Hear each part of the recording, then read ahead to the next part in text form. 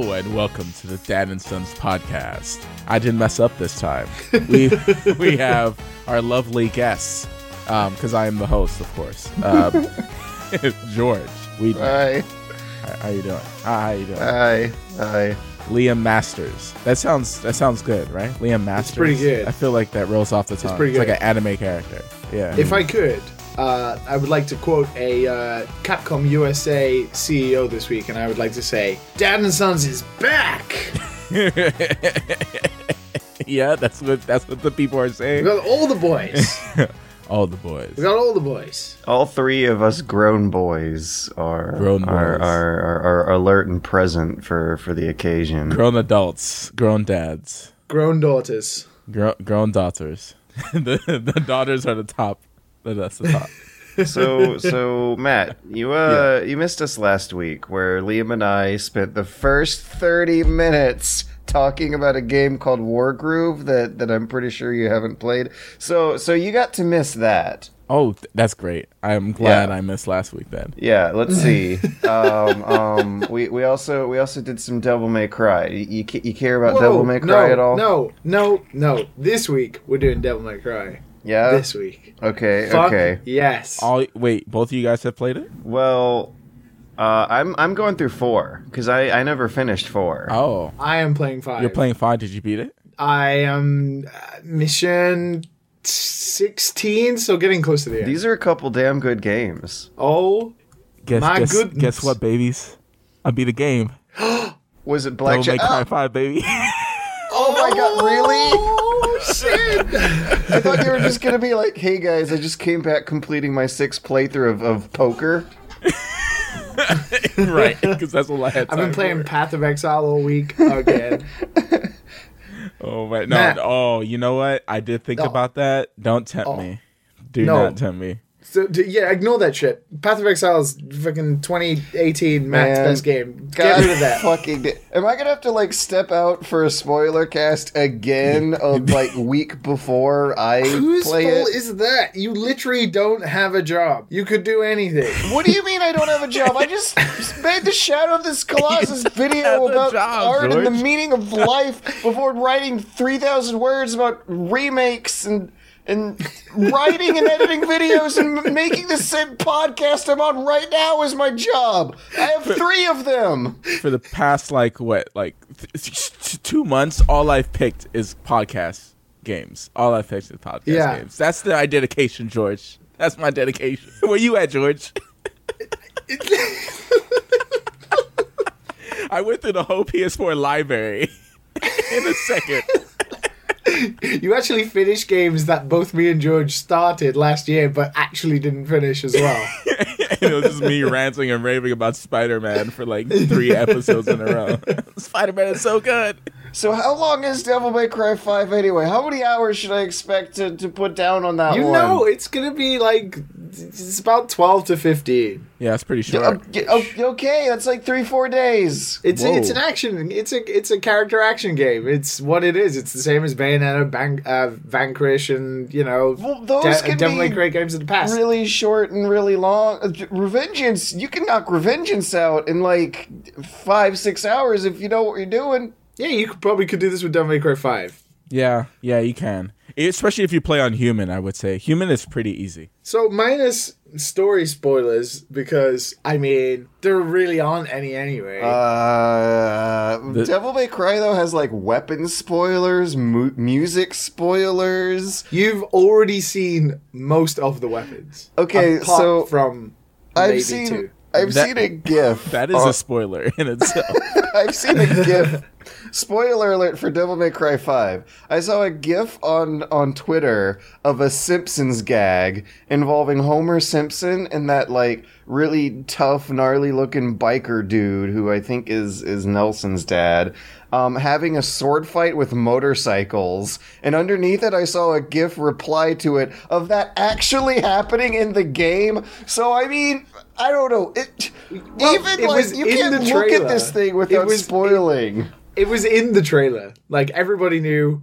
All of a sudden, now Dante has 2 halves of a motorbike that he wields as swords, and it is fucking amazing. Oh, that's cool. It's That's so neat, good. I guess. It would have been cool if I found that organically on my own in the game, but now I just know that you can slap people with motorcycles. Well, okay. Well, the way he gets the motorcycle is ridiculous, so Yes. enjoy that. Yeah, just enjoy that. The enjoy whole that. game is freaking ridiculous. Absolutely ridiculous.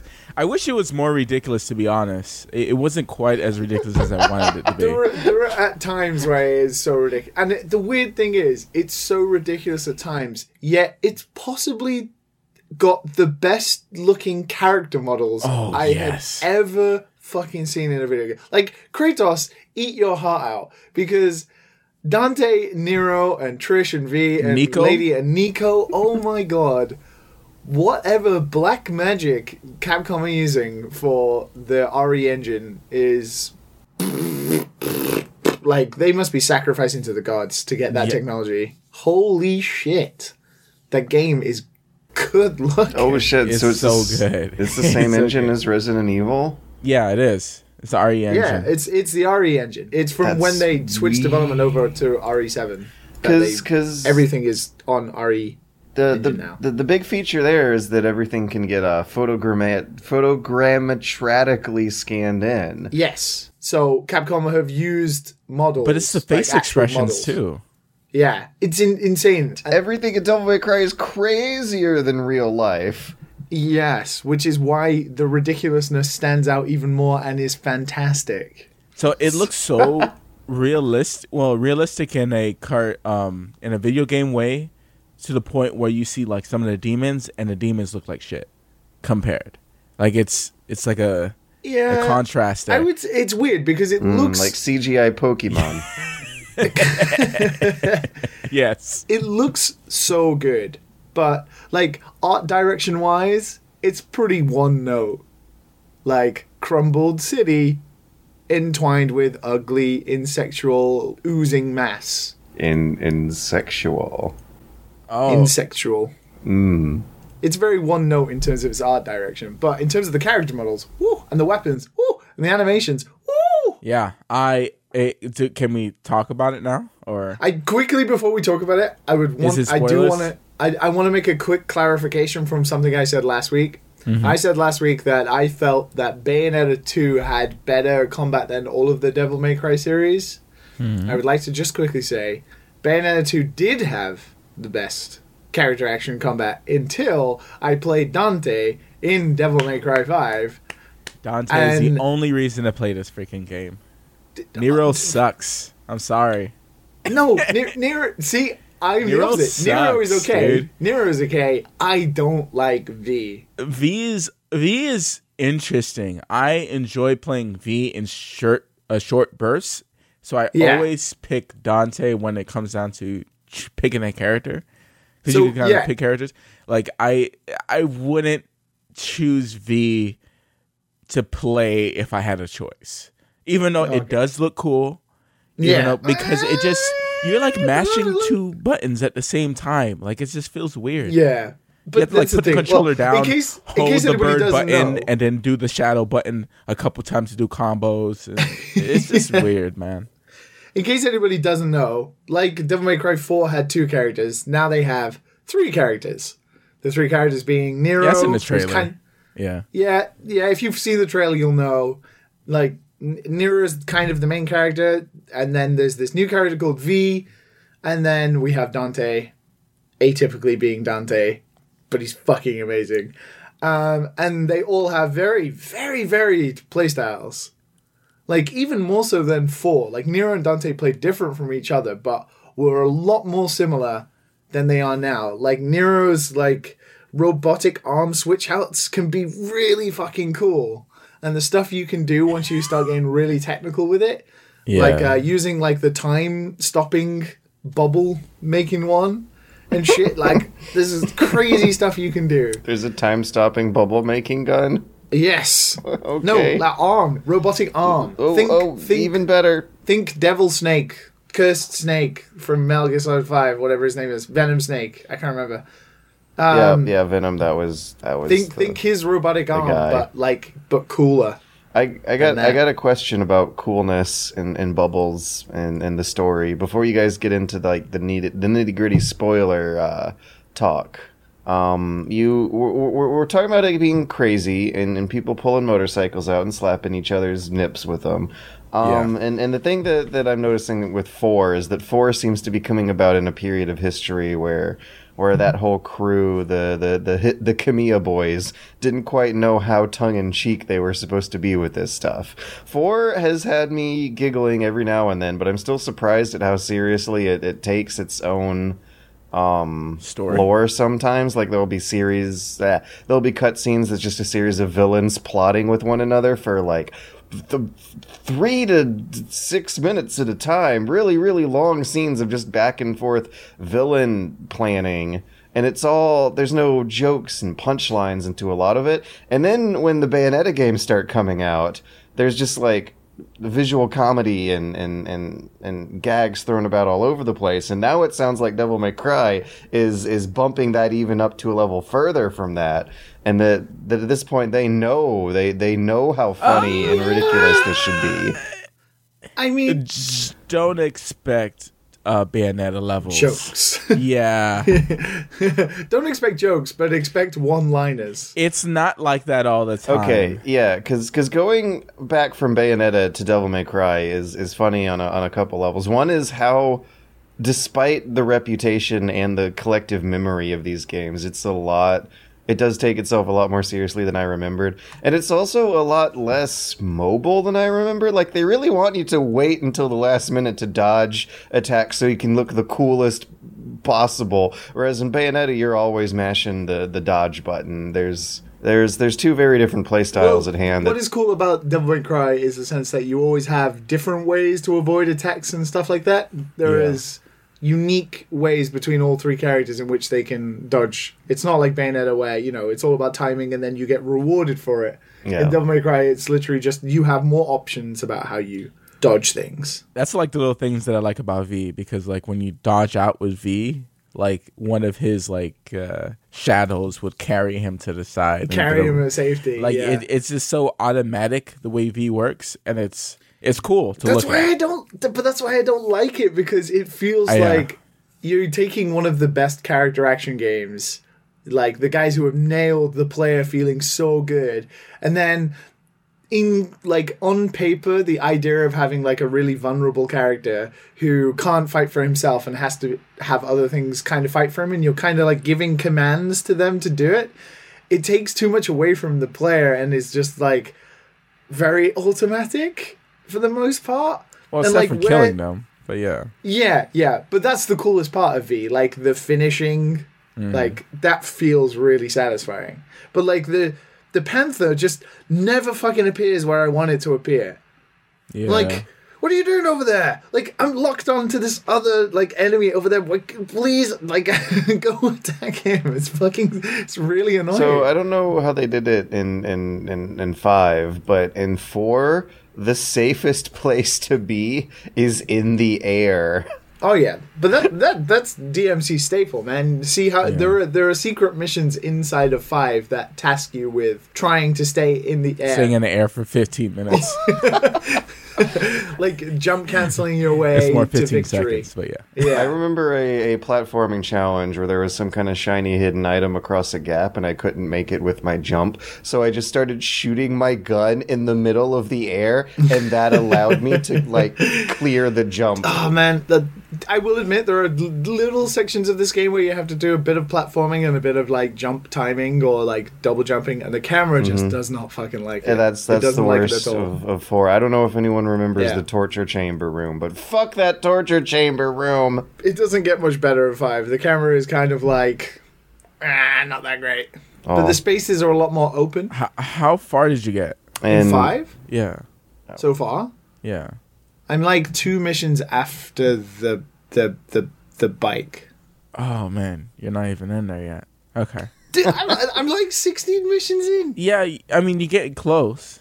It's just there's certain things I can't say, like because you're talking about platforming and stuff, and I'm like, oh boy, just you wait. Maybe I don't have to leave. The thing is, like, all right, I want to say something, and I don't want to get hate for it.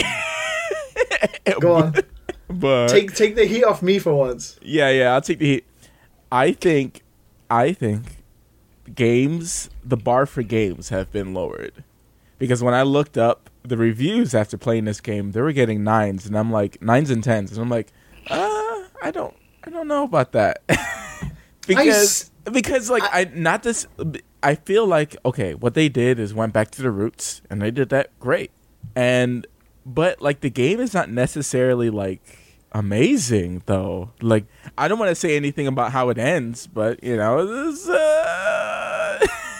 anticlimactic, but you know, like it's just, I don't know. Like if Dante wasn't there, I wonder if it would have got the same review scores. Because I feel like Dante is like the main reason to play that game. What if they changed his hair? Because his voice acting, everything is better. The boss fights, everything is better with Dante. Yeah, being able to switch through 4 play styles, like all these weapons and swords and stuff like that. Who cares about Nero? Who cares about him? Who cares about It's really strange because like I really started to like Nero's combat, and I got really annoyed in the beginning of the game when I'd have to switch to V and I'd be forced to play missions as V, and I was like, just give me Nero back, and I hadn't got a chance to play Dante.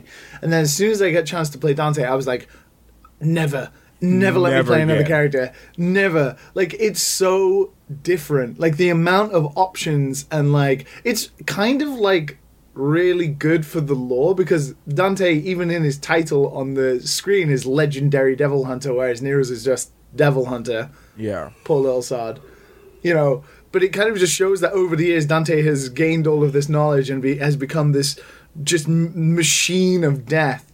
But, man, like, being able to, like, fucking fuck shit up with, like, rebellion. And feel it? You feel it. Ugh! Like, you fucking like shit up and then, like, hunter. Jump in there, change to, like, the Balrog fist and, like, fucking Muhammad Ali your way to victory and, like, fucking change that into the Royal Guard stance and then have, like, giant enemies coming swiping at you and, like, deflecting every block and then just fucking punching them into space. Oh, it's so good.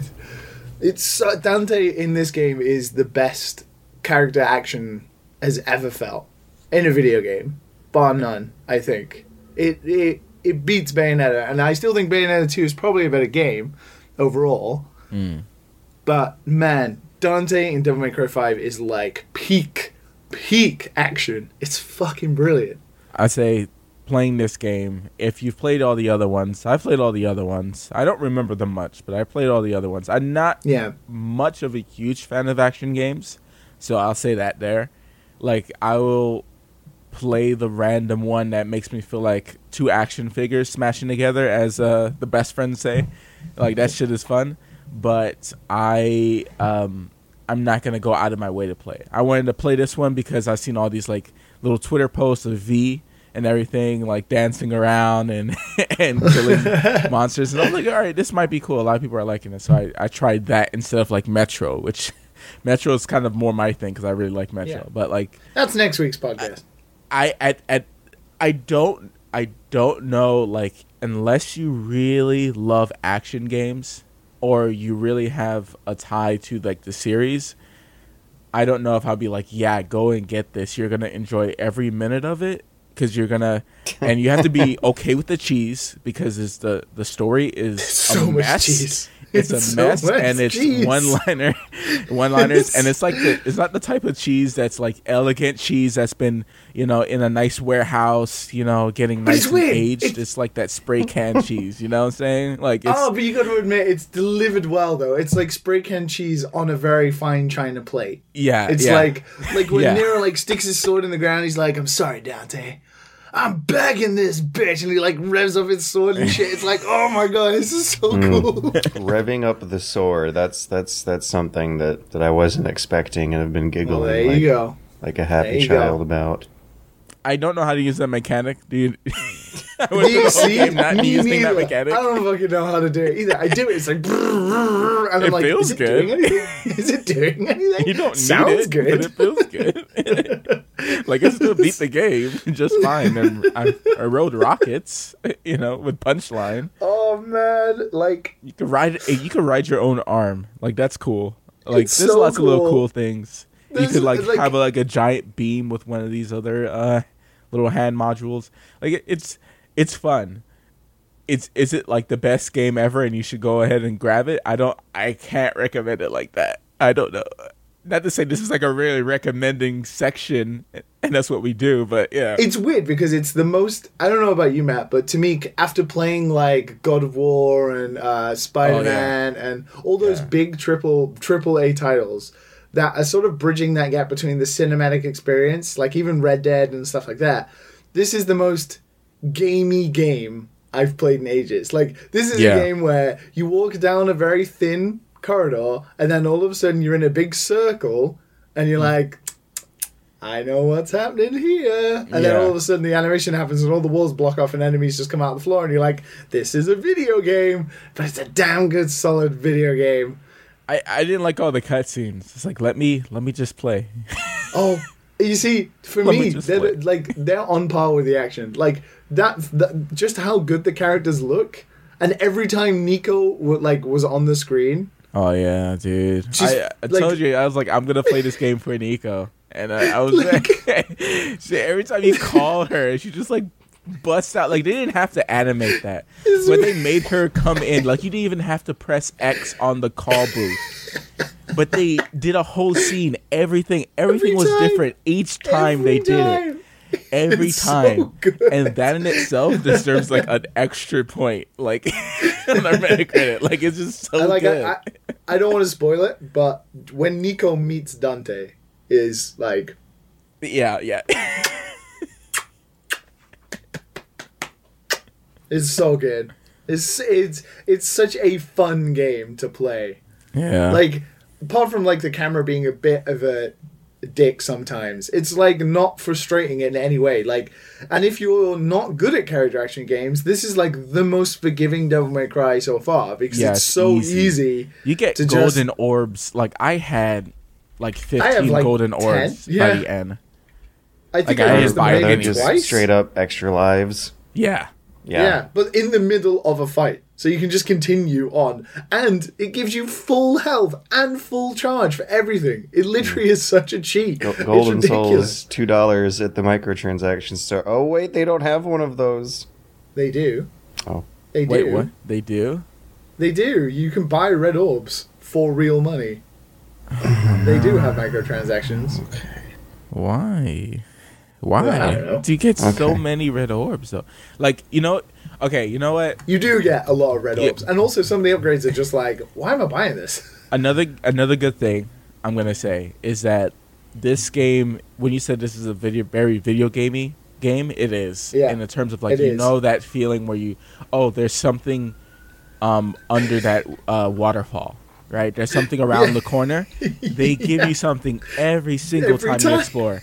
Every single time. There's not like one time. Maybe there was one time where they made a joke and they made the ground red to make it look like there was something and it wasn't there. And that's like only one time where they screwed with somebody. Man. Yeah, like it's every single time. There's always a red orb around the corner, around the staircase, around the elevator, every single time, and I loved it for funny. it. It doesn't matter if it gives you only like 1,000 orbs or whatever. Like, it still was good. Every time there is a phone booth where you can call Nico to customize stuff, you're like, well, I know the section that's coming immediately after this, because it only ever appears before a boss fight. You're just like, this is such a video game. It's like every PS2 layout for a video game ever made. Yeah, that's one thing. Like, it's so like basic when it comes down to that. It's so it's so big, and it's like the best McDonald's you've ever had. I don't know if like people might think like, oh, they did it on purpose, or no. I think this is the way they make games. I don't think they're like there's some type of science behind it. I know. I think they're just old fashioned, and they just made the game look good. Well, this is the thing. The director of the game is Itsuno-san, and he is kind of known as what is called as a chunin, which is kind of like a bit of a man baby. Kind of like he's obsessed with toys. He's obsessed with like models and stuff, and he wants like Devil May Cry to be whatever teenagers think is cool. So Dante wielding two halves of a motorbike is It's like, yeah, a teenager would find that cool. So everything that is cheesy about teenagers liking stuff like leather jackets and robot arms. To be fair, that's cool anyway. No matter how old you are, like that, everything in this game is that. Yeah. George, Yeah. get on it. Hi, I'm on it. $7 Redbox. Redbox is my friend, dude. They should really start paying me. I need that They're sponsorship George's money. friend as well. I think that can lean us into George. I have been playing something not like me, and I was able to do it not through I was hella surprised. not What's through this all about? Redbox, but through GameFly. I rented Pokemon Let's Go Pikachu. What the fuck? Well, I mean, for $15 a month for an opportunity to just sample some trash, it seems worth it. I can't even imagine that. Like, you sitting down. No, you're on. You have it on the TV, don't you? You're playing Pokemon on the TV. And I got quite a few twists actually for this one. Okay.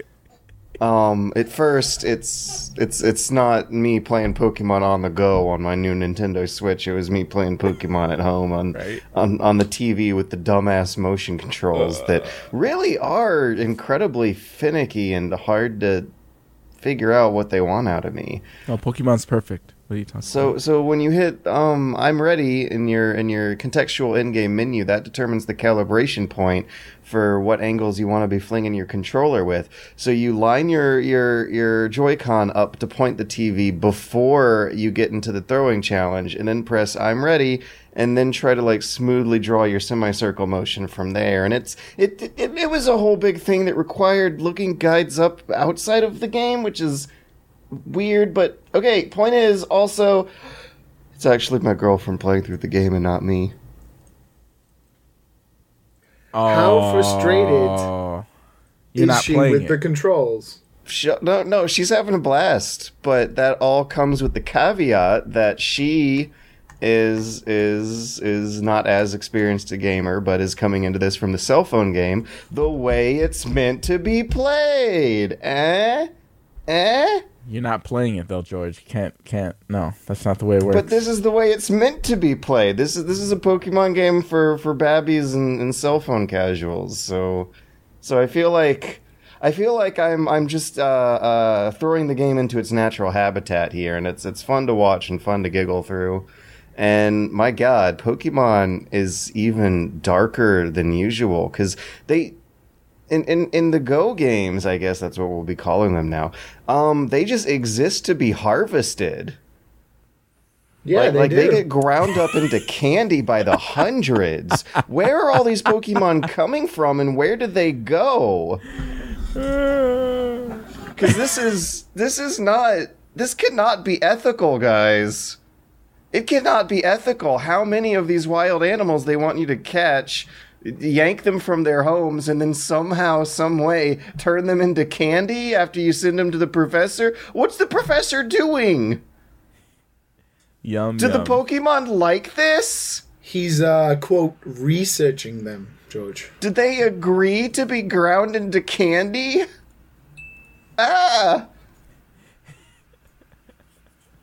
So... That's gross. Yeah, I remember you guys talking about this and how wacky it is to try to wrap your head around the concept of you getting the bulk of your experience points from catching Pokemon instead of fighting Pokemon. And I also, I don't know how, I mean, I guess you would have gotten this deep into it eventually, but we just found out about the catch combo mechanics, where if you catch multiples of the same type, you gain more XP. So that means that if you happen to be born as a Zubat, fuck you.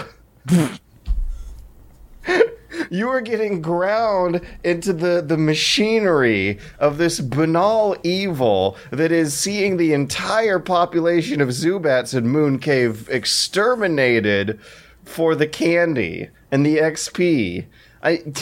How how much life and happiness is candy and XP gonna give to the world in comparison to one healthy young Zubat boy? What? You're really going deep on this. See, the thing, I mean, Pokemon's always been fucked from day one. Before you even get into the Go games where you're grinding them into candy. I've always questioned how legit it might be if the Pokemon want to be fighting each other. Like how seriously these injuries that the kids throw them through it or for. But this just crosses a line.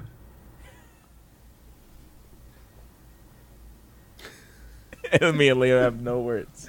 I went through this game last year, and I grew to like it, but my main frustration wasn't the fact that I was harvesting the souls of every Pokemon in existence.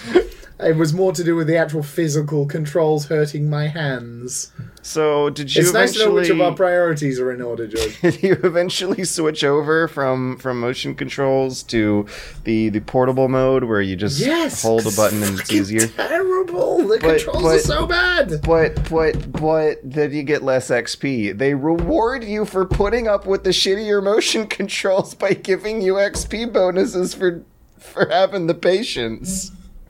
It's hilarious. And yeah, I don't know if it's like, you know, a bad game per se. It it's seems not a bad like game. Pokemon's there. Game. There's just some really weird XP leveling mechanics that are gonna take you a while to wrap your head around. Especially if they make entire sense for the people it's aimed at. It's all based on Pokemon Go's way of leveling up Pokemon and also catching them. It makes entire sense. A while to get it through. We had to look up how the catch combo works because there's not a lot of in-game tutorialing going on, which is something that incredibly frustrates me. I mean, it seems like it makes more sense if you have to look up how per stat level scaling works in Dark Souls on a Wikipedia. But in Pokemon, we had to look up a guide on what to do to get her Pokemon Go cell phone game synced to the full game when there are options in the menu screen that supposedly walk you through the process but don't tell you where to go on your phone. There's a lack of text in this game and in this game's menus that on top of the conceptual weirdness of grinding hundreds upon hundreds of common Pokemon into candy after catching them consecutively in a row for combo,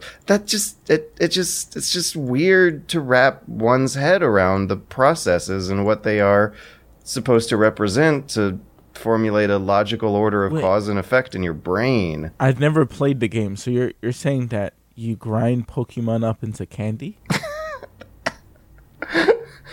It's like using the verb farm to click on resource. I don't know if they're being literally ground, but that's an exaggerated imagery of the process. Your mind goes, oh, I'm just catching all of these Pokemons. I'm a 10-year-old child. I'm going to send them to a professor to harvest them, to grind them into the machine. If anything, harvesting is a more accurate word that is no less creepy. Because you are on a menu full of Pokemon that you put check marks next to. And then you press 2 buttons and a bunch of candy shows up in your inventory and the Pokemon go away. What else could be happening? It's an exchange rate. You're selling them as slaves, which is probably not any better. Yeah, I mean you do get candies for them. Also, I guess your Pokemon team, it's not like they're getting paid for that shit. Oh, no. Caterpie, I choose you. All right, now I'm gonna pay you your injury bonus for the Gyarados snapping you in half before you go back in the ball. Oh, sorry, your insurance policy ran out. You're gonna get turned into candy. There is a manga like that. The Pokemon do get hurt. What do they really get gross. For it? What do the Pokemon get out of the deal? They just die. No. Is that what happens to your rival's Rattata when you go to Lavender Town and find him grieving at the Pokegraves? Yeah. Yeah. He just like turns over to you and is like, I fought my Rattata to death. The reason why Ash is like friends with that professor is they keep bringing Pikachu back to life. That's why Pikachu is always at level 1 at the start of every season. Why is Pikachu not angrier about this? Not dead? Why is Pikachu always such a happy, cheerful little scamp when Pikachu should be really pissed off about getting thrown in the grinder so many times and not getting fairly paid for it? It's love. That makes it even worse, because that means it's an abusive relationship. Ash doesn't need Misty. He has his Pikachu. Oh my god. Guys, Pokemon Let's Go Pikachu is a really dark and scary game, and it makes my brain go to bad places. Well, it's a good thing you're not playing it then. The lady friend is. You can't be trusted to control such power. I can just imagine you sitting on the couch and you're just complaining as she's playing. She's trying to play the game. She's just trying to play the game. She's trying to... Did you guys know there's a co-op mode? Having had George in my apartment playing games with me, I can imagine just the pain she's going through of him backseat playing, just describing how terrible the game is. You're playing a terrible game. You're playing a terrible, terrible game. Can't you? Don't you feel some? Don't you feel like a sympathy for and guilt for all of the Pokemon you're harvesting? It's like, George, can I not enjoy this game? There's also a co-op mode, so I can play as a little boy running through the woods with her, except my little boy can run in circles and get in the way of everything. Wow. And when you play the co-op mode, you have a tag team battle on your side of the Pokemon battle, whereas the enemies, they are always all alone, and like it's always just like so sad looking. There was a Raichu from the Electric Gym Leaders team who was just like looking at the two of us. This Raichu was up against a Pikachu and Onyx, and it just looked so scared and terrified. And me and her just mashing the A button and hammering out moves. And there's nothing that they. I don't think there's much of a mechanic in there helping the NPC battlers out. It's always a 2v1 against them. Oh, Pokemon Jesus Let's Go Christ. Pikachu is like the horror game of the year. Everyone I'd recommend. Great for couples. Nice. Excellent. Just excellent. Yep. Can I talk about another good game that I've been playing briefly? Is it Yeah, Spider-Man? I guess. Yeah, I guess. That's cool, I guess. Well, because I couldn't play Devil May Cry 5 on my lunchtimes at work. I was browsing around for like a kind of quick play, jump in, can play for like either 10 minutes or an hour or whatever, like at work while eating a good sandwich. And I finally decided to take the plunge on Slay the Spire. What's Slay the Spire? Do either of you know what this game is? I'm looking it up right now. A long time ago. Time ago. Yeah, it was a game that was in early access, and now it's just come out of early access, like maybe 2 weeks ago or so. But it's like one of the highest rated games on Steam. It is a roguelike deck building card game. So it's right up my street, where you pick like a starting not location, but a starting. It's almost like a choose your own adventure game. You choose like a point to start at, and then you follow up this tower or this map, and you pick different points on this map for what you're going to do. Either you face an enemy, or you can go to a merchant, depending on what path you're on, or you can like rest at a hearth and regain some health, or upgrade your cards, or you could come across like mini choose your own adventure parts where random stuff will happen to you, like bandits will try and steal your gold and you can party your way out of it, or you have to fight them, or you end up drunk in a coliseum fighting a giant bear or something, and then if you don't fight back you lose, and it's a roguelike, so if you die you have to start again.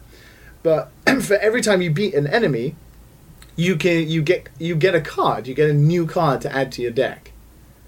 And when you're fighting enemies, you can use as many cards in your hand as possible, and you have energy, and it works so well.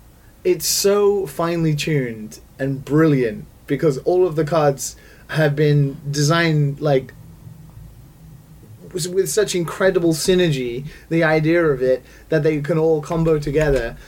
And it's just so Moorish. Like, you'll go through it and you'll die at a boss and you'll be like, fuck it, I'm gonna go again.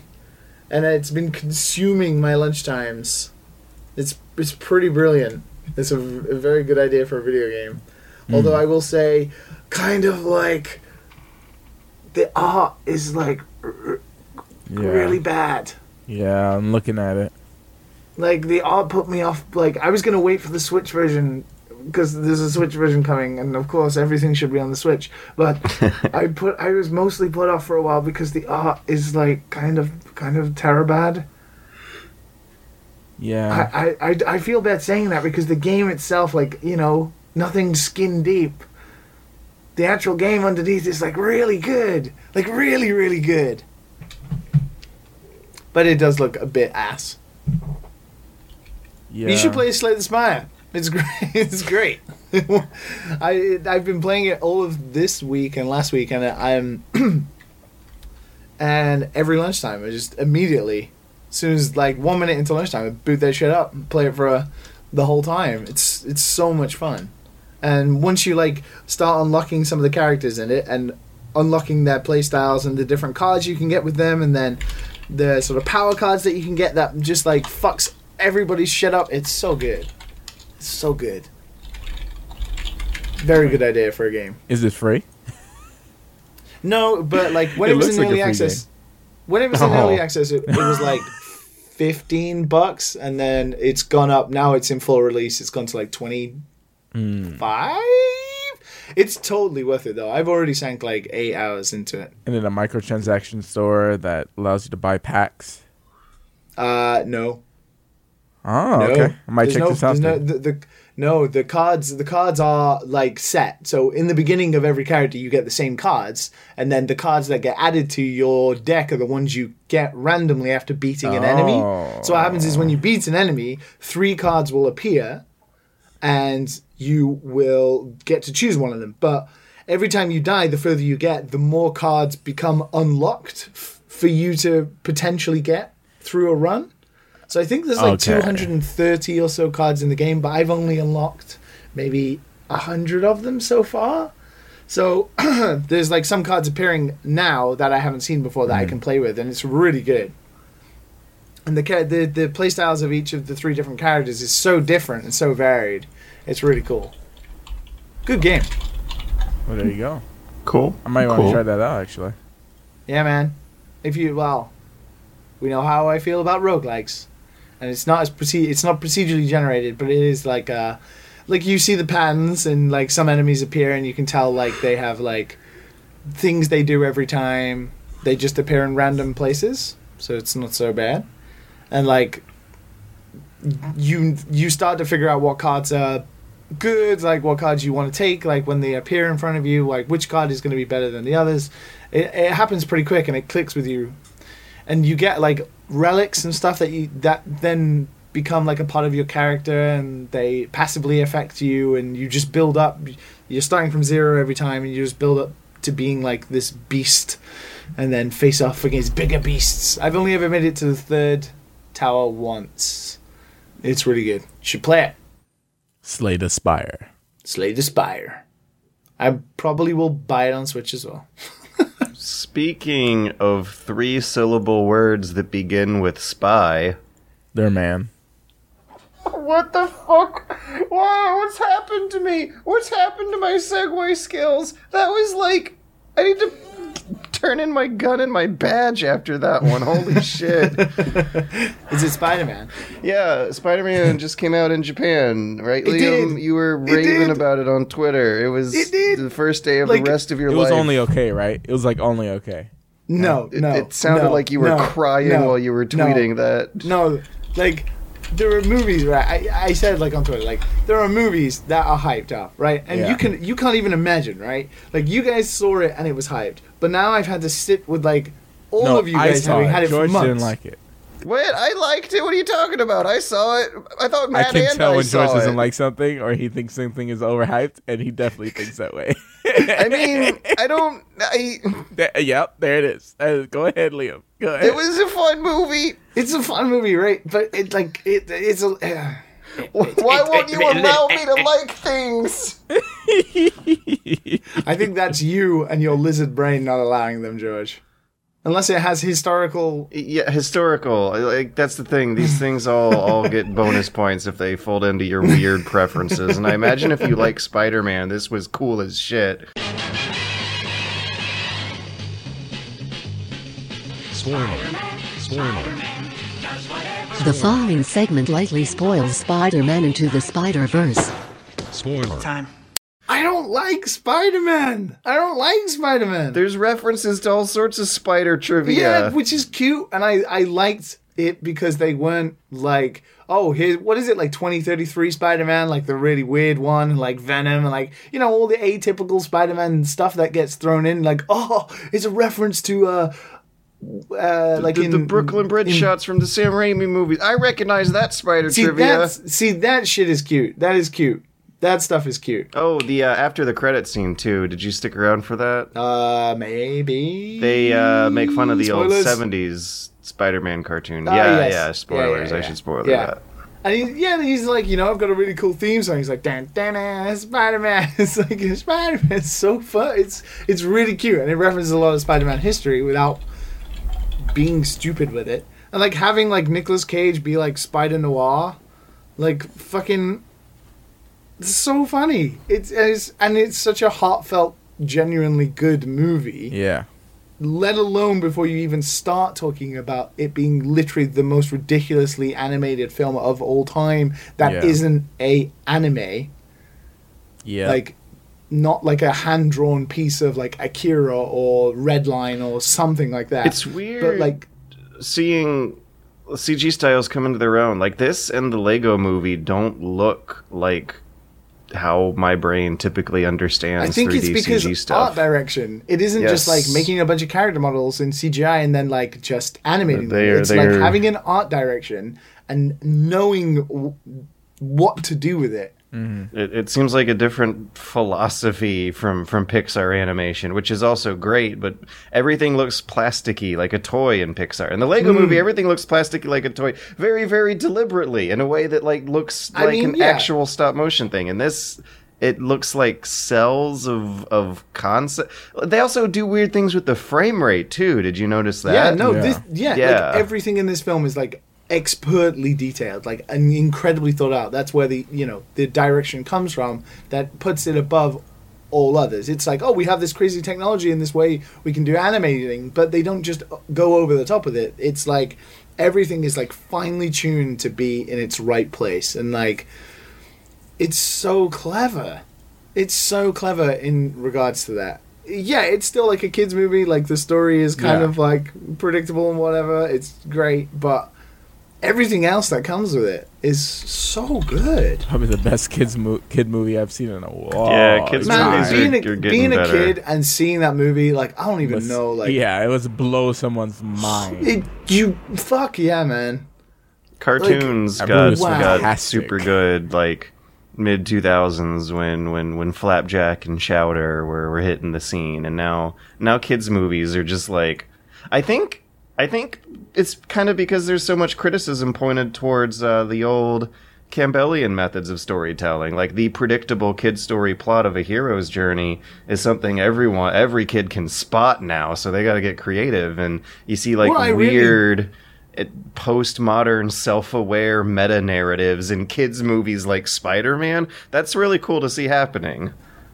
Yeah, and it's never too out of place, and there's not something that feels unfleshed out in any way. Like even when you have all of the different Spideys from the different universes come, it's like, okay, let's do this one more time, and they quickly breeze through it, and you're like, yeah, I get it. Like I get who that character is now and everything, and the way they play on they don't even like explain like multidimensional shit. Like they don't have to. They just like spell it out completely and clear for anybody who's watching. Spider-Man dies like 15 minutes into the Spider-Man movie, and the kids are supposed to just roll with it. Exactly. It's great.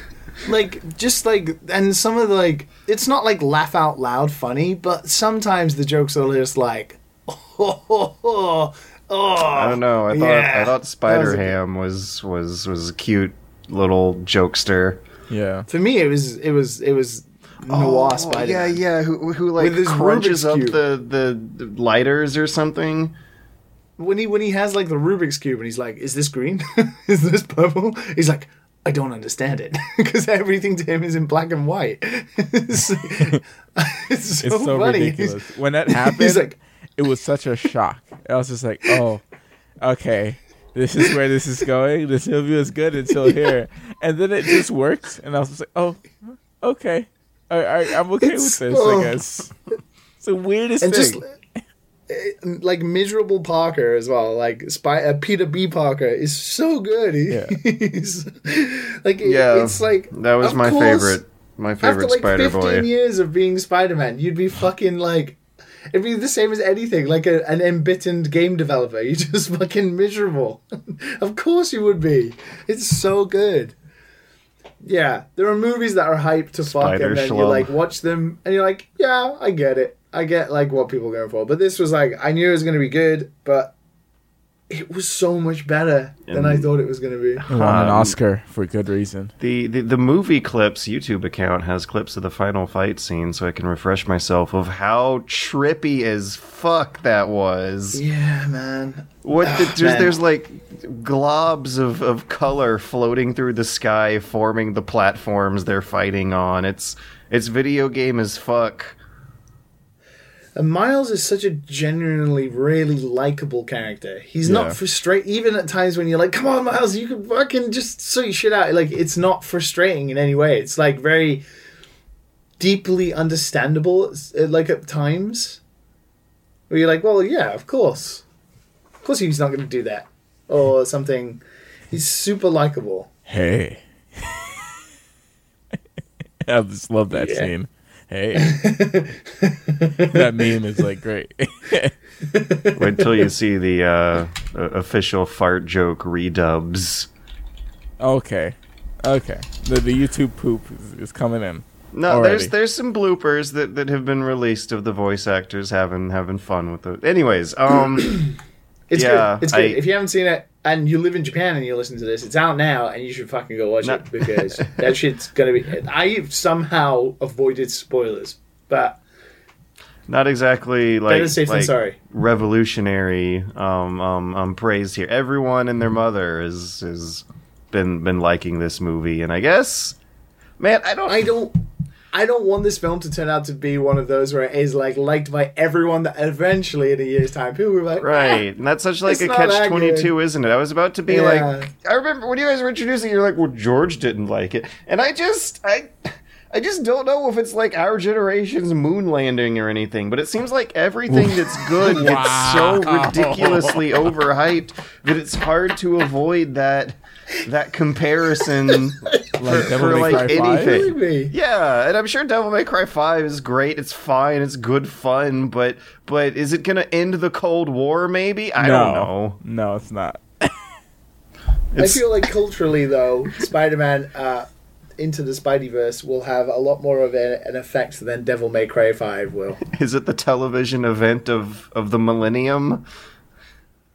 I think it's kind of like the Toy Story of right now. Remember how Toy Story changed a lot of things, like in terms of animation and also kids' movies and how animation is taken seriously. We've just seen that Into the Spider-Verse won an Oscar. Like that, I wouldn't underestimate just how much this might have an effect on like the next couple of like animated movies and also kids movies in general. Hopefully good, because there's always been like kids media in general does not give enough attention given to it, which always struck me as really weird, because you show your fucking kids this stuff, you better pay attention to. Yeah, it's weird to me because it's kind of underappreciated. Like, I love cartoons. Like, I always have. And in recent times, we've had stuff like Adventure Time come out, and like the regular show, and obviously SpongeBob has lasted the depths of time. And like, if you generally watch them, you can see they come from like people who are incredibly passionate. Like OK Go as well, but they're massively underappreciated. I think they are, as video games were in the past. I think. A lot of responses that I got on a negative review of Minecraft Story Mode, where people just being like, whatever, it's some stupid bullshit for the kids. But you don't want to give kids stupid bullshit, because then they might, that's their basis for comparison. Their formative experience, their first impressions of media should not be stupid bullshit. That's gonna grew up in the golden age of Cartoon Network. Like, I have an appreciation for cartoons that will die when I do. The Scooby-Doo series from the new millennium is so much better. I don't remember if it was like 2008 or 2009. It's so much better than every other iteration of Scooby-Doo. And who the fuck would have ever expected Scooby-Doo to ever be good? Like, that's proof that cartoons are getting okay. When I'm feeling fucking apathetic and I don't want to do anything, I just watch SpongeBob, man. I just fucking watch SpongeBob. Love it. SpongeBob, baby. I can imagine Miles putting his hand on Gwen saying, "SpongeBob, baby." SpongeBob, baby. Hey, SpongeBob, baby. So thanks for showing up to the Super SpongeBob Dad and Man podcast. Into the Pineapple Verse. We're here to talk about cartoons and SpongeBob and children's movie, because we are adults. And that's what you do now as an adult. You get really passionate. Well, you got to take your sons somewhere. We got to give advice to the real dads about where to take their real sons. Not that either of us three would know anything about that. Well, now we know to take your kid to Spider-Verse. Or play Pokemon Go. We should just review children's cartoons all day. Yeah. I don't know about Pokemon Go. It might teach kids to grind up their family pets into candy. That's not normal. No, man, it's not. Squishers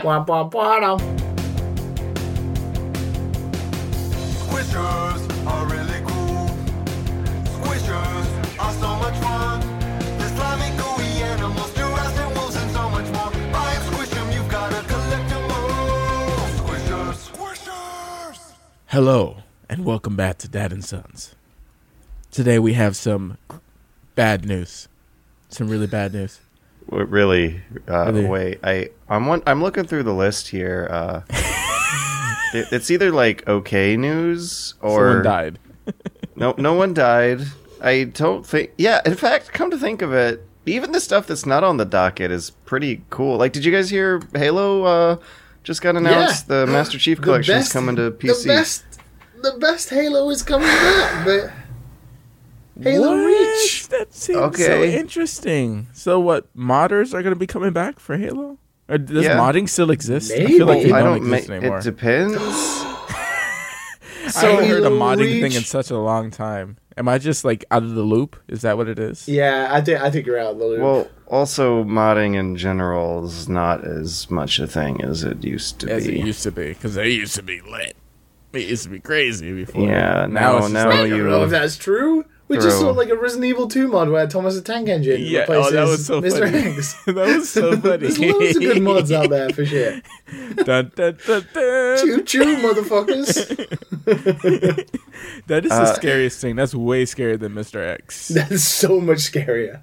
Can you imagine if that's the way it was in the game? Oh my dude. God. I haven't seen like it in front of my face, but I hope that they play the okay, I'm sure that there's going to be a mod for the Halo Master Chief Collection that was just announced for PC that might replace the Pillar of Autumn or something with Thomas the Tank, or maybe the little Halo ring extending up your skybox can just be one really, really long Thomas the Tank folding all the way across the sky. That would be so good. I don't know, every bullet you shoot out is a little Thomas the Tank. Just Thomas wrapping around Someone the get sky. on it. Every texture replaced with Thomas the Tank. That's the important part of the news of Microsoft waving their arms up in the air and be like, okay, fine.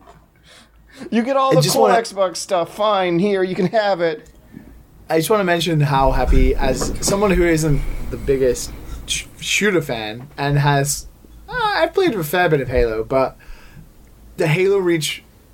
And the single player is fantastic, and the Halo Reach multiplayer is truly some of my fondest memories from when I was in university. I adore that game. Halo Reach? That's the one where you had jetpacks, right? Halo Reach, I adore it. It was a time. It was like a time and place thing. I know it's probably not better than like Halo 3 or something like that, but it was like a time and place thing. And for me, like combined with like how impactful that single player can be, it's really good storytelling at times. And that final mission, woof, oh boy. Halo is the final mission. Like, it's always set. You do final mission with your friends on Legendary. That's how you beat Halo. I'm sorry, George. That's how you beat Halo. There's no other way to play Halo. No other way. No Halo other Reach. way. SWAT multiplayer. So SWAT multiplayer All on Fox, Halo Reach. Final Destination. it'll To be be, fair, that's quite similar. it'll be a relief to have the campaigns on. But one thing that's weirding me out about this announcement is that Halo has like come and gone from PC throughout the years. Mm-hmm. The multiplayer version of Halo 5 and the Forge mode, I believe, did get like a flat out minor budget discounted release on Windows 10. I was playing a bunch of El Dorito last year, which was the fan-made re-release of the Russian release of Halo 3's multiplayer mode on PC. Yeah, basically, Halo 1, 2, and 3 have been, and 5, have been on PC in some form or some way before. And now I guess you get them all as like one package as an official real release from Microsoft instead of modders. Yeah, I hope this package is a lot. I mean, it's so enticing because this package, on paper, is a fucking great package, and I did literally buy an Xbox One for it back when it came out. But man, was this game a fucking mess when it came out? It didn't even work. That's the catch. It didn't even work. Will you be able to get into your matches, or will you be waiting in the matchmaking screen forever? It was awful. It was so bad. And it just was bad forever. Like, it stayed bad for so long on Xbox One. They just... Like, I remember, like, the Halo 2 maps, I don't think they ever fixed it. It was just so bad. They have confirmed that you got to make a free Xbox Live account to be able to play, but... Can I just have my old Xbox Live account on Steam? Maybe that password might be able to Xbox are really like sort of whoring around. themselves out recently with the rumors of like the Switch Game Pass and like now this being like, I guess it's on Windows anyway, but now being on Steam. Like, it's on Steam. I feel like that's a thing in itself. Like, it's coming to Steam and not like through like the Windows proprietary store or something. Mm-hmm. It's coming to Steam, which is really unique. What they didn't do with the Halo 5 PC stuff. Yeah, and I guess they didn't go to Epic either. And it's like, oh, look, Epic, we can make a load of money together, kind of thing. That intriguing. Anyway, what else? More interesting news are rumored announcements for a Google console. There were some images being passed around that many of us, including yours truly, thought was a real thing, but were actually fan renders based off of patents that Google filed for a controller that looks like a basic video game console controller, except with terrible controller, Android buttons. A terrible, terrible controller. That it looks anybody terribly unexciting. It's a terrible, terrible controller that anybody who's ever played a video game would not want to play with. It looks like a plasticky piece of knockoff bullshit. But what looks like terrible? What's explicitly beyond the pale with these renders? Already, like the triggers, the way it doesn't curl at the top. Is ergonomically terrible for your hands. I can hear the buttons. click. Those are for Alien. It's an Alien. the buttons are like completely flat, Yeah. and like the handles like curve in, kind of like the Steam. Look Controller? how small the sticks are, though. Look how small they are. Yeah, but well, I guess okay. Point is, to me, it looks like a basic video game controller, but with something slightly off. And I guess to you guys, it just looks like a basic video game controller, but everything's wrong. Those sticks are kind of like They look worse like versions of the N64 stick. they look like nipples. It looks like the controller has nipples. This render is bad, man. It's so bad. Like, anyways, the render turns out so bad. It was like, I'm looking at it again now. It's like if someone like basically drew buttons on a piece of bread. the renders based on a patent based off of actual real patent. But the renders are also based off of rumors that are passing around that Google's going to be revealing a game console at GDC, also bolstered up by a teaser video they just posted today on Tuesday the 13th, date of recording, in which they say, "Gather around as we unveil Google's vision for the future of gaming at GDC." They just wrapped up the Project Stream beta where they were distributing streamable versions of Assassin's Creed Odyssey that more or less looked fine and ran fine for streaming. I wouldn't be surprised to see Google announce a little tiny set-top box for streaming, maybe one that might have the hardware for the streaming inside the controller themselves if they want to tether that thing to a wire. It seems likely. It seems like I don't know. I'm crossing my fingers and betting that this might end up happening next week when I'm in California. Well, it will be. It's the 19th. It's like they made this controller for like someone with long, skinny fingers, like salad fingers. So, like they made it for the guy with salad fingers. If you ever seen The salad fingers, controllers definitely is look it like up. fan-made render. It's not likely to be the real thing, but I'm guessing certainly whatever. don't You look say like- that. You say that. I'm guessing it'll look like the real thing, but won't be the real thing. Like, remember the boomerang controller from the PS3 announcement? That didn't go anywhere. That was a real prototype, though. So that's worse than the Google fan-made render mock-up based off of a patent, based off of rumors. Yeah, I hope. What's the microphone button for, I wonder? Talking to your friends, push to talk. I don't know. So you also got a options button, seems clearly labeled a home button. I wonder what that's going to do versus the Google button in the middle. Other than that, and the microphone button, it looks like basic, double-pronged. I don't want an Android Dual console. stick. I don't want an Android console. Why not? do Oh, you wait. You mean you didn't want an Ouya? No, I never wanted an Ouya. You can get a Raspberry Pi and do whatever the hell you want with it. Why would I want this? What if that Android console comes with the option to stream real games at a discounted rate? How's the lag though? Yeah, see, I guess that's what we will have to find out. How much do you think you'd be willing to pay if the Android console was able to stream real $50. games? $50 for the hardware, or $50 for If it's like just streaming, right? It's like streaming bots, right? Kind of like a Steam Link type of thing. Yeah. Yeah, like $50. $50, maybe and less than then- 100, I would say. And then For a good what about, controller, not a crappy what about the cost controller. of the games? I better get a pack of free games. I'll tell you that. Okay, so you want a pack of free games with your $50. Well, it's a streaming service, though. So And whatever I games guess that come wouldn't with work. it can't be good if they're not getting, or it can't be that fancy if they're not being streamed. So they might be like actual Android games. Your $50 Android console might come with Fruit Ninja and Candy Crush, Nope. and then you have to hook it up to the internet to stream Assassin's Creed Odyssey. $50. I'm not paying a bunch of money for. I'll wait. I think you're driving a hard bargain. How about you, Liam? What do you want out of a Google console? What are you willing to buy into? Not an Ouya. Just not that. Just not that. Just don't do that. Don't, like Matt said, don't want an Android Oh, I don't based want that crap. device. Don't need it. Wait, Got my phone. is the Switch an Android-based device? iOS.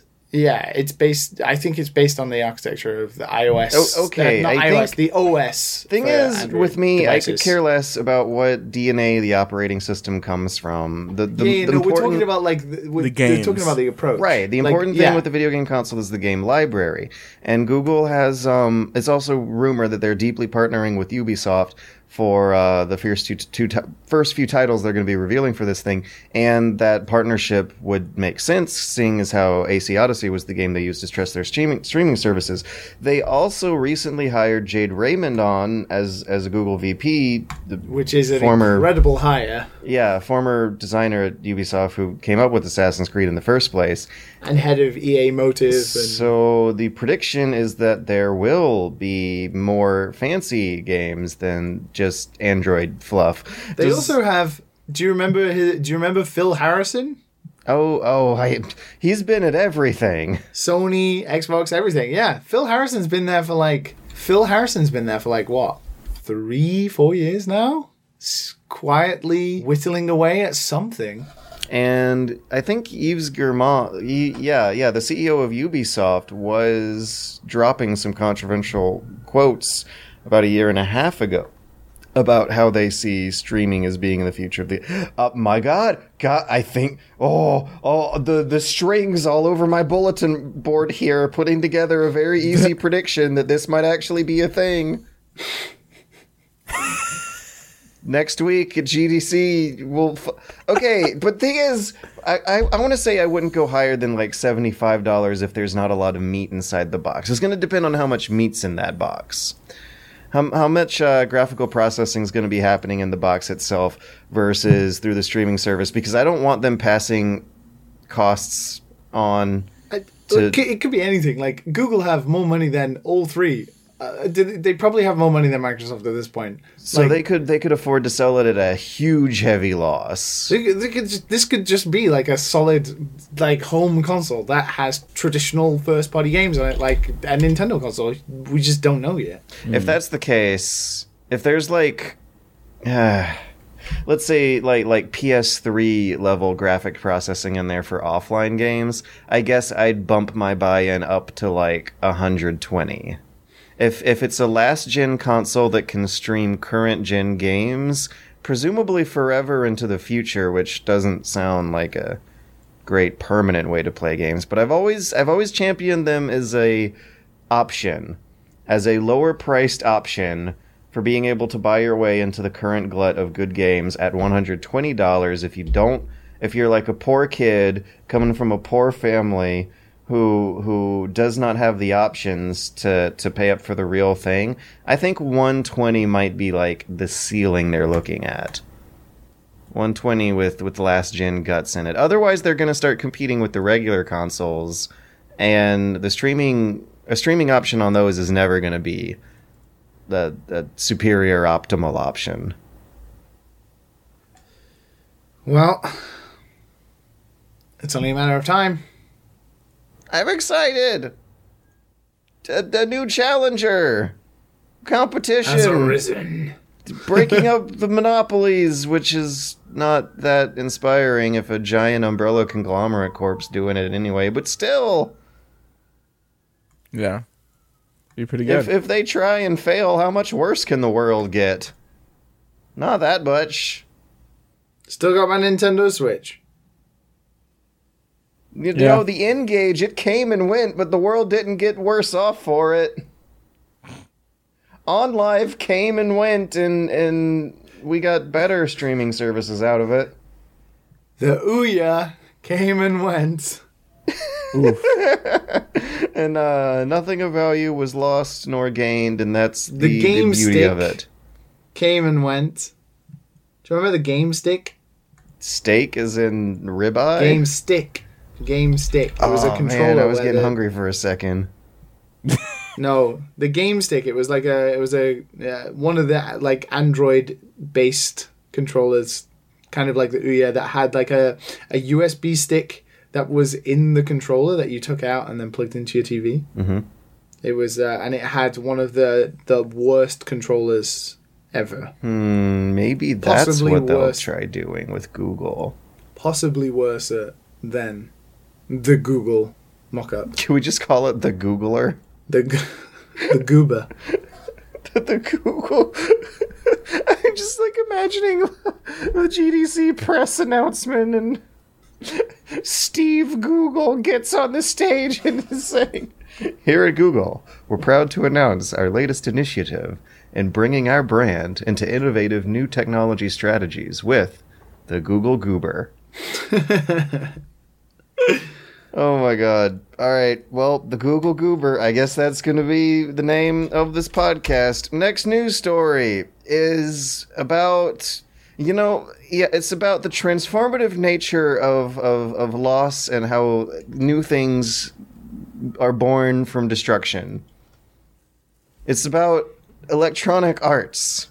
EA did something that you actually are in favor of. EA is skipping their E3 press conference this year. I don't know if I'm straight in favor so much as... Nobody wants to hear about sports for an hour. I've seen E3 press conferences by Electronic Arts, and there will be 10 to 12 minutes of announcements and montage of games that aren't sports, and then there will be 30 to 40 minutes of sports. Sports. And the games that are people. talked about are just like boring. Sport and Steve, Sports 2K19, coming to a sports station near you. It's Assassin's Creed 2016, 2017, 2018, 2019. It's the same shit. They're almost a sports franchise.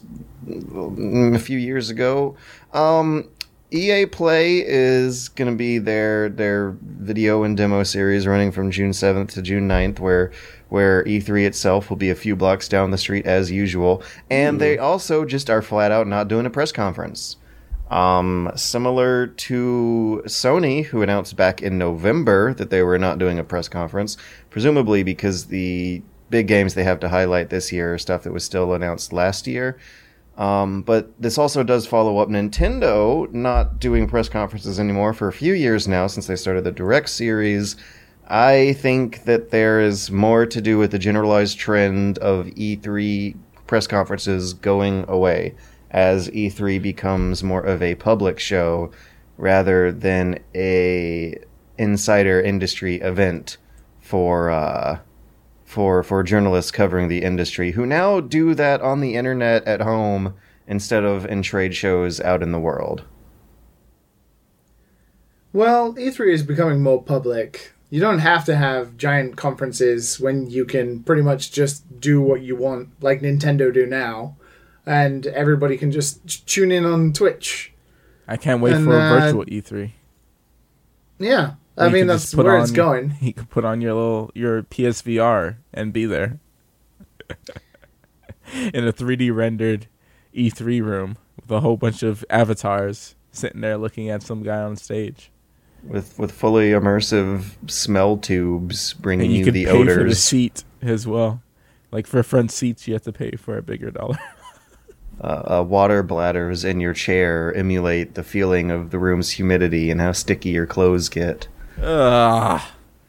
Okay, so humidity and smell is something about E3 that I believe has sort of turned me off in recent years. Thing is, I think this is gonna mean that if I don't go next year, the dream might be kind of done. E3 is gonna stay, but the romanticism of E3, the hyping of E3, the press conferences and the big announcements centered around E3 seem like they are steadily running away to distribute themselves more evenly throughout the year.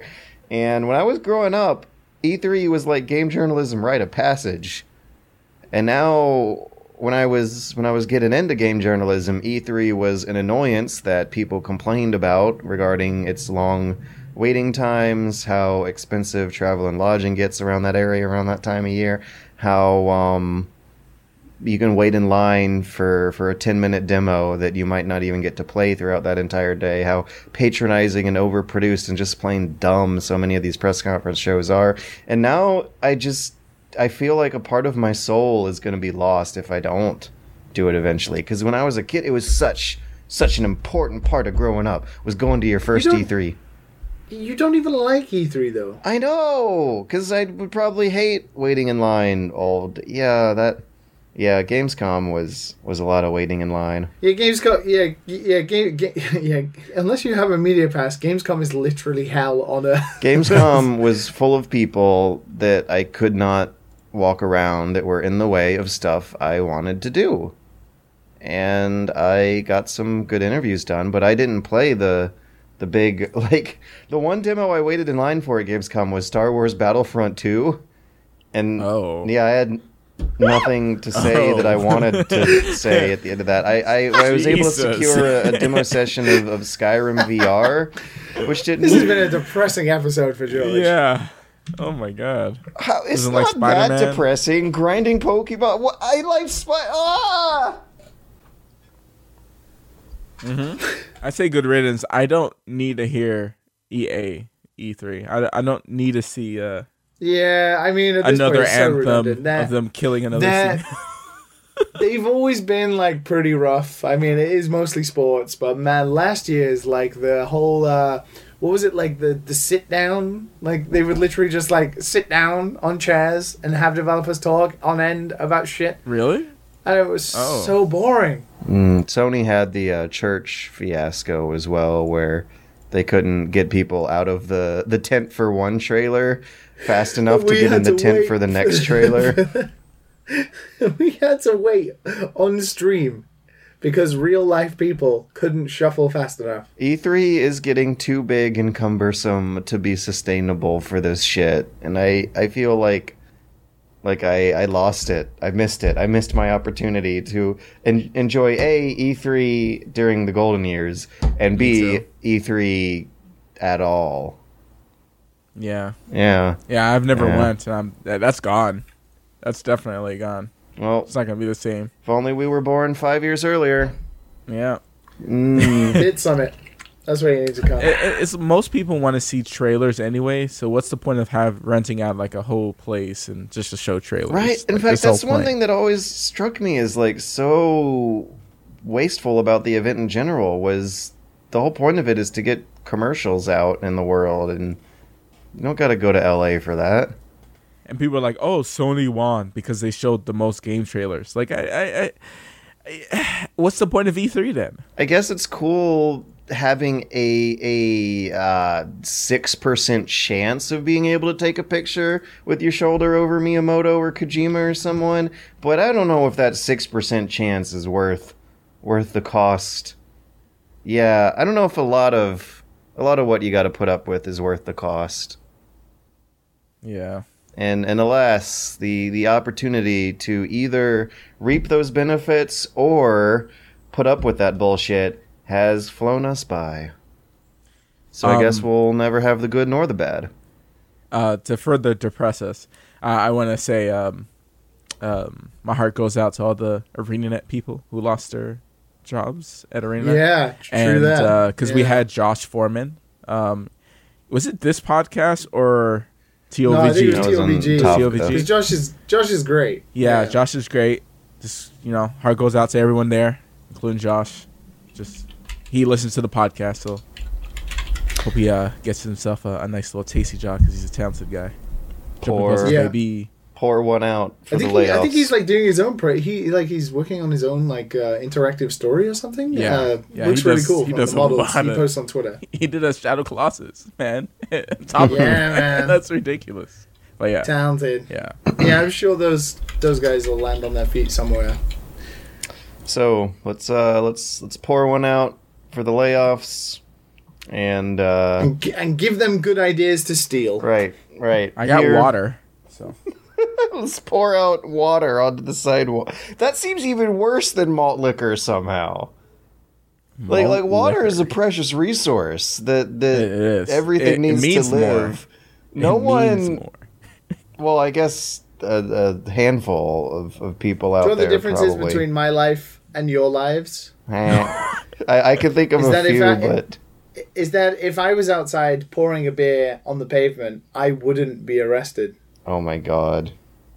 So I can pull one out for all the ArenaNet homies. You got space in your apartment for like somebody, right? So I'm just gonna fly over there. Hey Matt, you're welcome anytime, baby. Ooh, you heard it here. Shit, it's not like a voiced agreement. You heard it here first. A selection of game ideas that laid off game developers Matt shows up. can use What the fuck to. are you doing here, Matt? You told me on the podcast. Holy Dude, shit, that Matt, was that for was the bad. podcast. I don't love you in real life. Taking invitations way too damn seriously. Let's talk about not taking these game submissions too seriously. The game submissions. That then is serious business. From Dad Den. It's the GDC. It's the GD&SC. The Game Dad and Sons Conference. The GGDSC. No, the GDDSC. Game Developers Dad and Sons Conference. Yeah, featuring the Google I Goobler. like how you're typing it out. Sorry. I'm getting myself organized on here so I can go through Justin F's new submission. Oh my god, this submission here. What is this? I didn't have a lot of time to organize it because I'm a lot busier than you guys think I am. To be fair, Matt, I thought the same, but it is worth. Yeah, I saw the name, so I'm like, okay. Yeah. Maybe George, maybe just this one. Okay. Yeah. Let me get in character of Justin F here.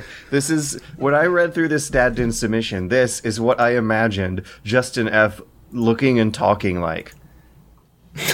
Oh god, we're gonna get sued. Are your game nights filled with sweaty tryhards that don't shower? That new demo that you wanted to try, does it have a stupid fixed limitation to get massive attention?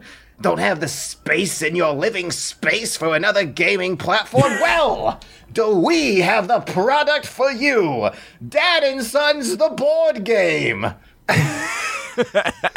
Dad and Sons, the board game. I like how they put a little trademark symbol right after Dad and Sons. Dad and Sons like trademark. Already own it.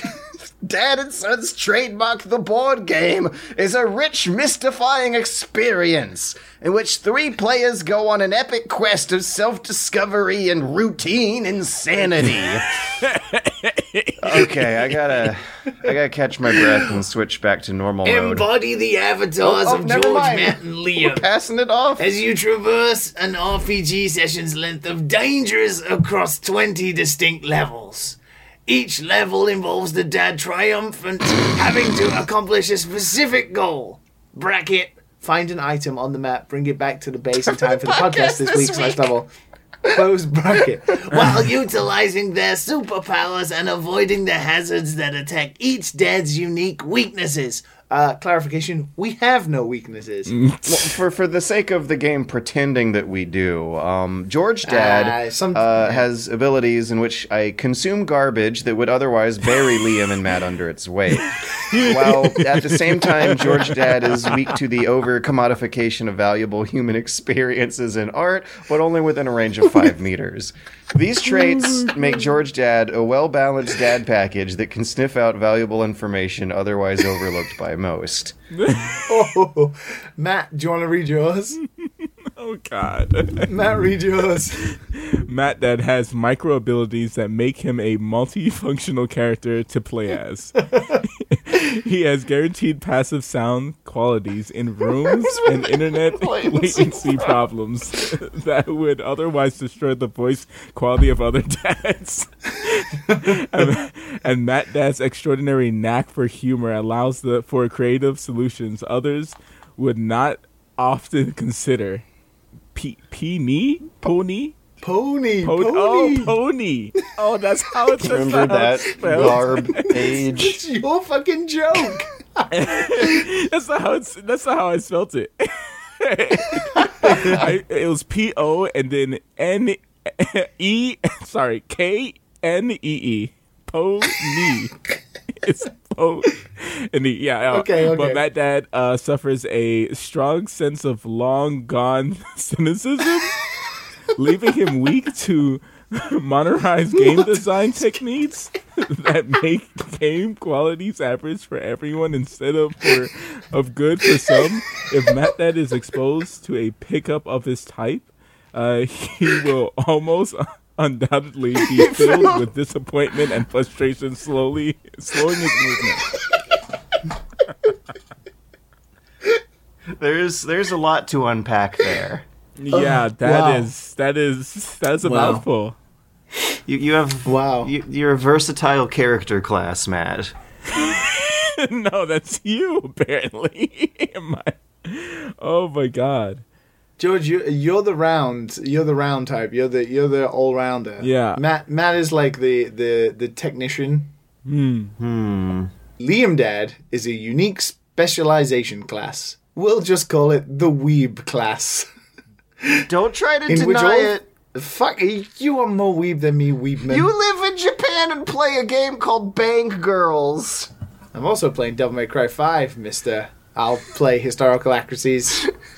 Creed. Anyway, in which all things Japanese or Nintendo-based become easier or more efficient in the hands of Liam Dad instead of his other compatriots. This does leave Liam Dad open to a well-known setback, though. He cannot enter the VR zone. He cannot have a larger inventory of gaming entertainment systems, leaving him to be a seemingly underutilized dad class.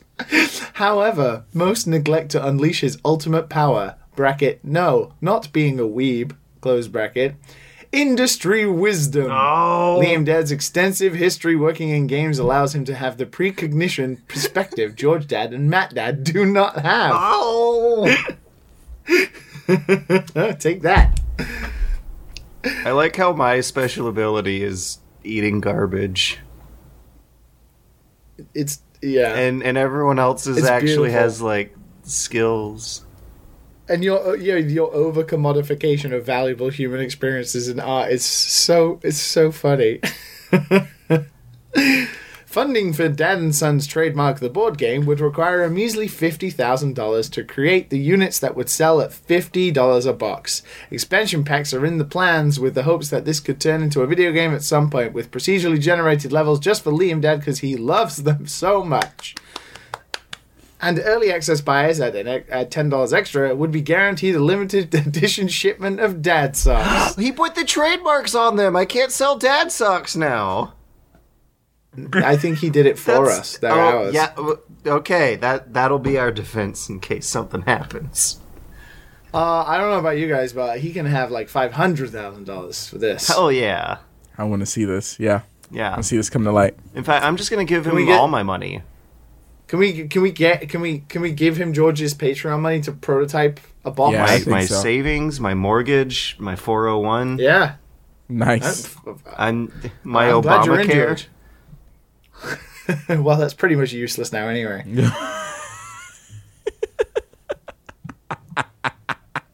Stop, George. Don't say anything. How did you know that? Anyways, thank you very, very much for that, Justin F, aka Incredible the Typer. submission. Was this the first board game we've had as a submission as well? I think so. Are you guys happy with the embodied avatars? Yeah, I Yes. guess. I mean, I'm a weeb. Matt cannot stand modernized game design, and George, you eat garbage. Right, I right. mean, And yeah, now, it's pretty correct. what does that mean for Devil May Cry? Because Devil May Cry is technically old, right? We just literally talked about the fact that it's a gamey game and it takes tropes from old PS2 games. It's definitely not like a modernized game design. Right. Tim Rogers got in a lot of trouble for naming his video about it. Devil May Cry is the king of garbage. I can't believe that, like, the review bombing that these fans do if something about Devil May Cry is something they think is wrong is insane. The internet is a powerful tool, out of control. I don't know how you can blindly just love something, regardless if it's like something Yeah. you grew up with. Like I can't. Yeah, I don't think- I don't blindly love Yeah. Pokemon. Like, I grew up with it. Like, I bought the cards. I love pizza, but pizza sometimes makes me sick. Like, everything's up for criticism. Yeah, it doesn't matter if Liam doesn't like Odyssey. If you enjoyed Odyssey, then that's fine. Like, I don't understand. It doesn't matter that George eats garbage. Yeah. We love him. The real garbage are the friends we made along the way. Oh my god. We can set them aside next to your Obamacare.